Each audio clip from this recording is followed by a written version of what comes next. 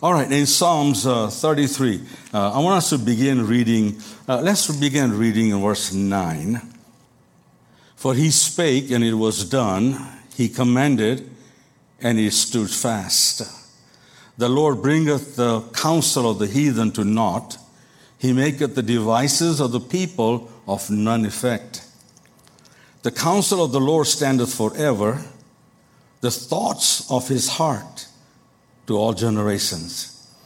Blessed is the nation whose God is the Lord, and the people whom he hath chosen for his own inheritance. The Lord looketh from heaven, he beholdeth all the sons of men. From the place of his habitation, he looketh upon all the inhabitants of the earth. He fashioneth their hearts alike. He considereth all their works. There is no king saved by the multitude of an host. A mighty man is not delivered by much strength. A horse is vain thing for safety, neither shall he deliver any by his great strength. Behold, the eyes of the Lord is upon them that fear him, upon them that hope in his mercy, to deliver their soul from death and to keep them alive in famine. Our soul waiteth for the Lord. He is our help and our shield. I just want to dwell this evening on a thought. We are blessed by God in order to be a blessing. In whatever we do and wherever we go, we must not forget that we have been blessed and are being blessed in order that we can be a blessing to the world in which we live in. Would you pray with me for a few minutes, please? Father, thank you for this evening. Thank you for everyone that is gathered here tonight. Lord, we have come in your house to pray. You have taught us that your house will be the house of prayer for all nations. Because you, dear Lord, hear the prayers of the righteous. Your ears are turned towards us. So we pray tonight that you will meet with us and help us. The request that has been already offered, dear Lord, I pray you'll answer them according to your perfect will. Lord, help us now not to forget this truth that we are reading in your word. Blessed is the nation, blessed is the people whose God is the Lord. Help us not to ever forget or ever overlook that statement or that truth. Help us to live by that truth that we have been blessed by you, and we want to thank you. Speak to each one of our hearts tonight, Lord, and help us to draw some truths that will help us to be better Christians. In Jesus' name I pray. Amen. I was reading several years ago when I was trying to get my U.S. citizenship. I don't know how many of you here have had to go through that process, but it's interesting. There is a lot of questions. There are 100 questions you have to study. And they ask you questions like, which is the longest river in America? Who was the first president of the United States? Can you state some things from in our Constitution? And on. There's all these questions. You go recite them in your mind.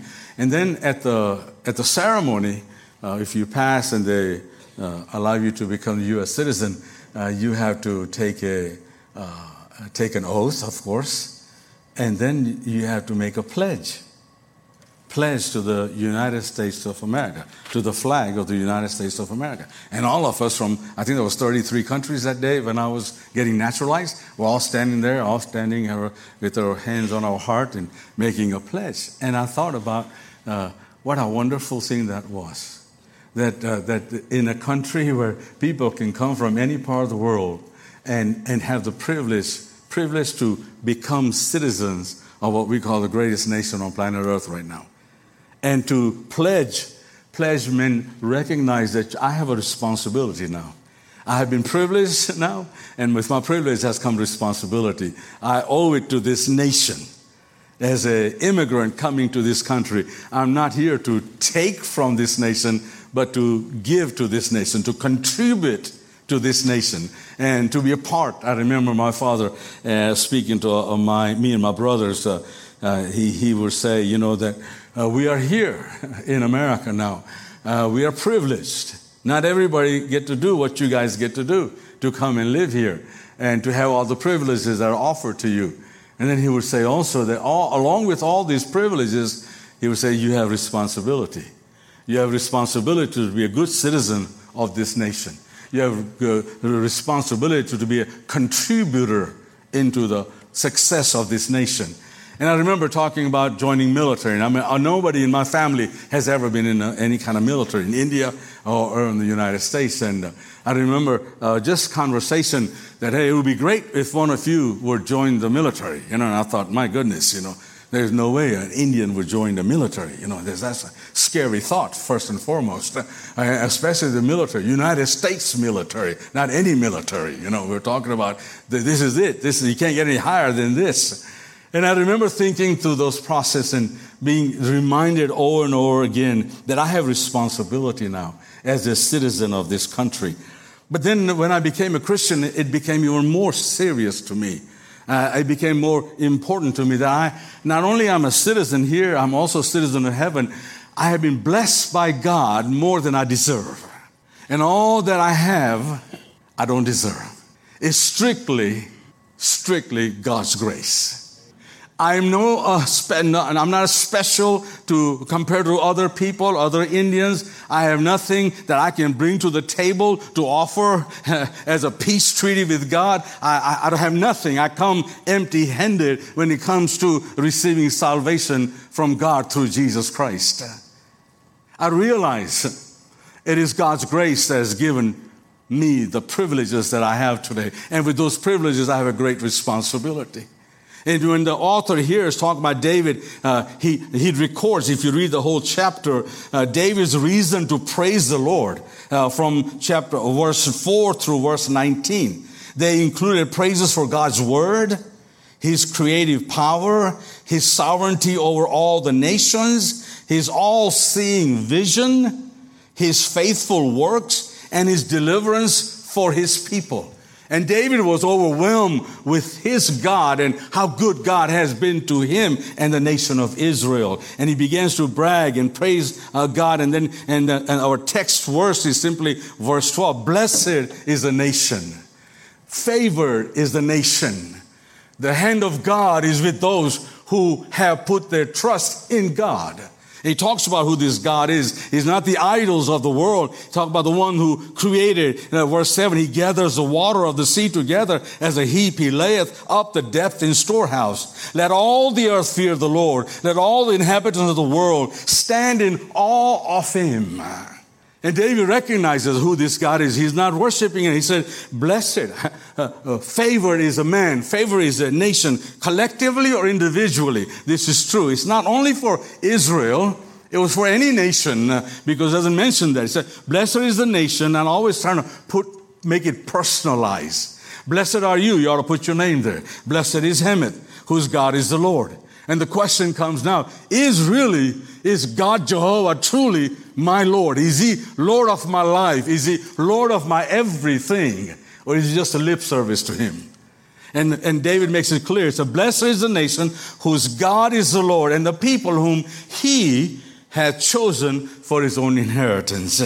And as I read so many things about during getting my citizenship and all these things, I came across the Mayflower Compact. I know most of you probably know this. And you say, Hemant, why are you getting so excited about that? It just intrigues me. It just intrigues me so much that this is how this nation was founded. This is how it all started. It didn't just drop out of the sky. There were some men and women who truly believed in the one true living God, who truly believed in the gospel of the Lord Jesus Christ, who truly believed that it is the gospel for all men of all nations. And they want to establish a nation that will give them that liberty to worship him freely and share him freely across the world. So here's what the Mayflower Compact. It says this document that gave the direction to this nation. 3 biblical truths that those on the board of Mayflower really believed. Number 1, they believed the new nation would glorify God. Number 2, they believed the new nation would will extend Christianity, the advancement of the Christian faith. As you think about that truth just right there, I'm sure when they wrote this in their documents, they did not foresee what was going to take place 200 years later. Up to now, even now, I would say, along with South Korea and Philippines and a few other nations that are emerging, America has sent more missionary out into the world than any country that I know of today. That means the American Christians like you and me have made it possible not only to preach the gospel, believe the gospel, live out the gospel, and then share the gospel, and then pray that God will raise up laborers to send them out and support those who go out and make it possible for them to go to the regions beyond with the gospel of Jesus Christ. That's powerful.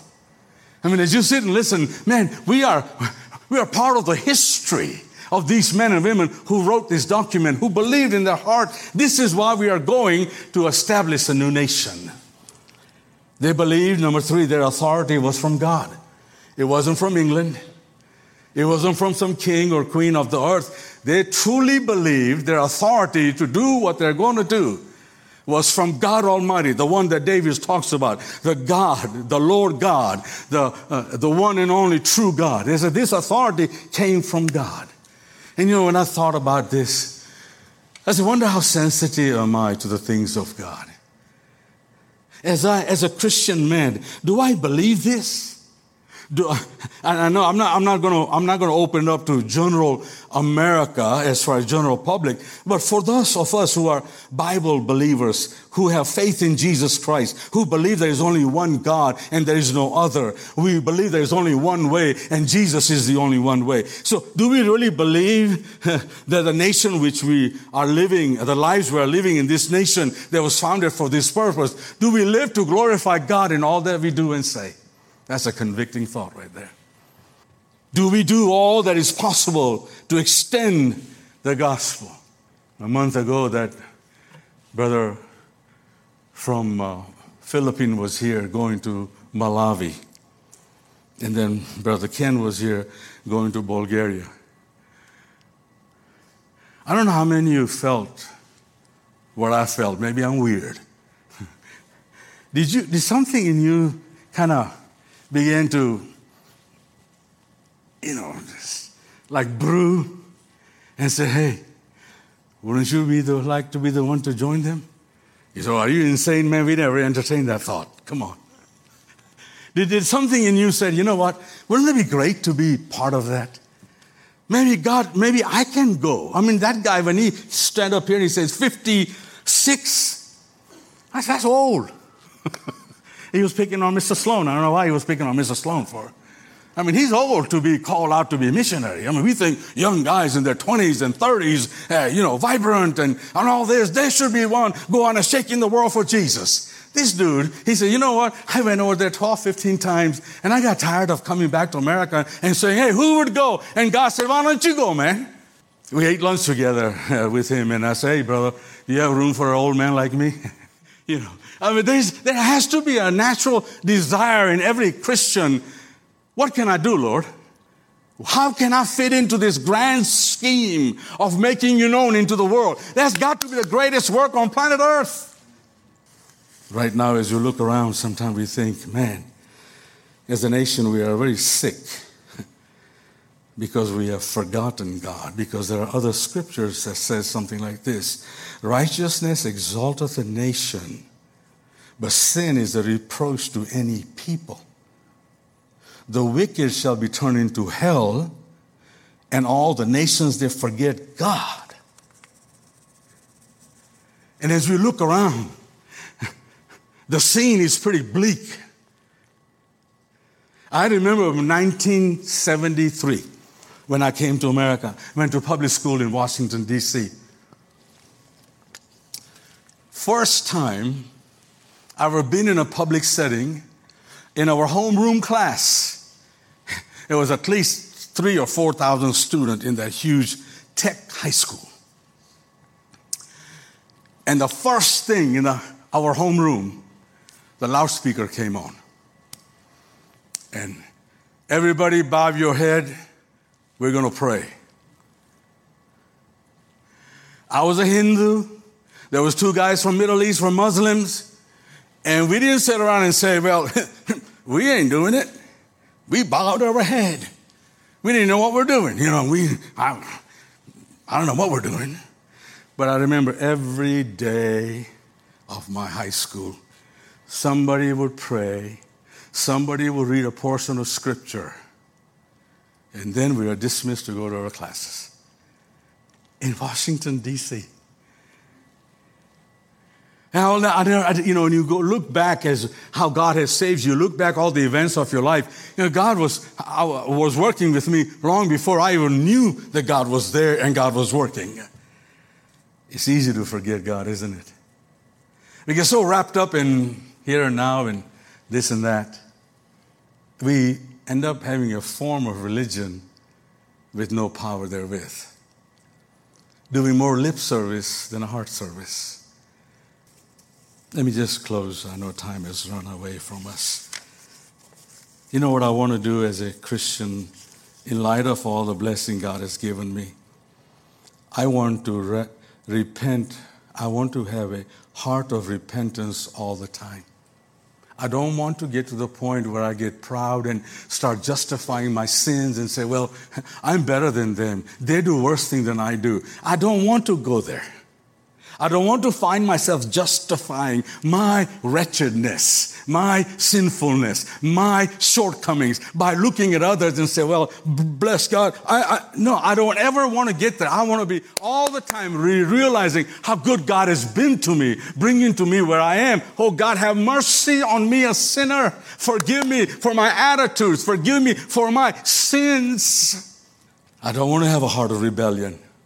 Because the Bible says the rebellion is as a sin of witchcraft. And I sure don't want to be identified with witchcraft. I know what witchcraft and darkness and that world does. Number two, I also want to confess the sins of our land. You say, well, you got nothing to do with it. Well, when you read the Bible, you find a lot of men and women praying and confessing sins they have not committed, but the sins are committed around them by their people and their nation. And boy, we can have a list of it, can't we, tonight?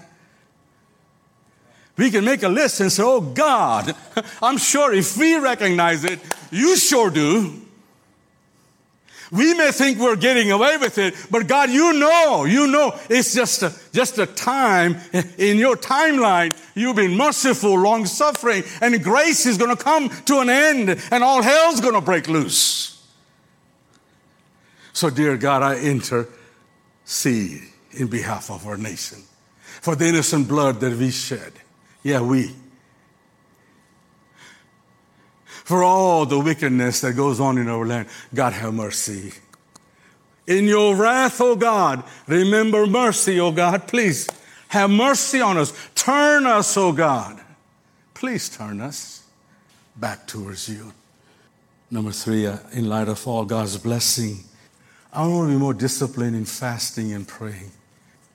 I remember my early Christian life. Man, I went to fasting often because I realized how depraved I was and how backward I was and how wicked I was. And when I learned this principle of fasting, that's asking God to help you because you're in crisis. Someone put it this way in Hebrew translation. It describes what happens to us when we go through an emergency. Hebrew word for fast describes this. It's in the middle of a hurricane. We don't think about eating. We work it to survive. When our car breaks down in a snowstorm, we don't look through our pockets for something to eat. We look for a shovel or warm clothes. We concentrate on survival. We must fast. We must pray. We must beg God. We must intercede for God to do something, lest He does something to turn us as a nation, bring revival among us as a people of God and those who are not. There is no hope. And lastly, I don't want to give up hope, so I quit watching news. Amen? Brother, it'll mess you up. Yeah, you and your wife will get in a fight. I don't want to give up hope. Listen to what Lamentation says, before I read that verse as we close, as bad as everything seems to be, if you're listening, please listen to this. If you didn't hear anything, hear to this. As bad as everything is going on, America is still the best place to worship God in this world. Amen? You say, well, I don't know. Well, let's go. We'll go to the other side of the world, find out real fast how good we got it, bro. All as bad as drugs abuse, robberies, rape, and violence in America, this is still the best place in the world to live. That's why there are hundreds and thousands and literally millions now risking their lives to get into this country. They're not all loonies. They know what nightmare is to live where they live and what potential it is for future. Zero. As terrible as America is in turning away from Bible reading and prayer in public schools and embracing atheistic worldview, I still have a hope that America can have revival. Don't you? I really believe that. Here's what Lamentation says. Yet this I call to my mind, to my remembrance, and therefore I have hope. Okay, what we just heard from the scriptures. I call this to remembrance, how good God is, how great God is, and how God is gracious and working in hearts and lives of people. Reminding myself, and that's why I have hope. And the steadfast love of the Lord will never cease. His mercies never comes to an end. They are new every morning. Great is your faithfulness, O Lord. The Lord is my portion, says my soul. Therefore, I will have hope. I do. Because he's in control. He still rules and overrules, and he's in control. He's never been out of control. It's still his world. I have a hope. I have hope that God can turn us as a nation back towards him. I'm going to cling to that hope till the day I die. I'm going to keep praising him for his faithfulness and his mercy that is extended to every man, every place, all the time. Aren't you glad? I'm glad. I'm glad. You know, I lived, half of my life now in India and the other half here. I can't get over how kind God is. Would you pray with me tonight, please? Father, thank you for this time tonight. Thank you for reminding me my journey to this great nation and all that you have done for me, which I am not worthy of. And I'll never will be, Lord. But I'm not going to use it as an excuse. I'm going to be a responsible Christian person. That I'll confess my sin to you, Lord. I don't want to make excuses. I'm tired of living there. Help me to discipline my body and earnestly fasting and praying. And Lord, help me. Help us to be people of hope. No matter how dark it gets, till you come, Lord Jesus, Spirit of God, you still are the greatest than he that is in the world. And we believe that you will continue your work in convicting men of sin and righteousness and judgment and leading them to truth to the Lord Jesus Christ. So Lord, as we go from your house, keep us in your care. Help us to be a witness for you, to be the responsible Christian citizen that we can be. Thank you for everyone that is here. Bless the youngest and the eldest in the room today. Keep us close to your cross. In Jesus' name we pray. Amen.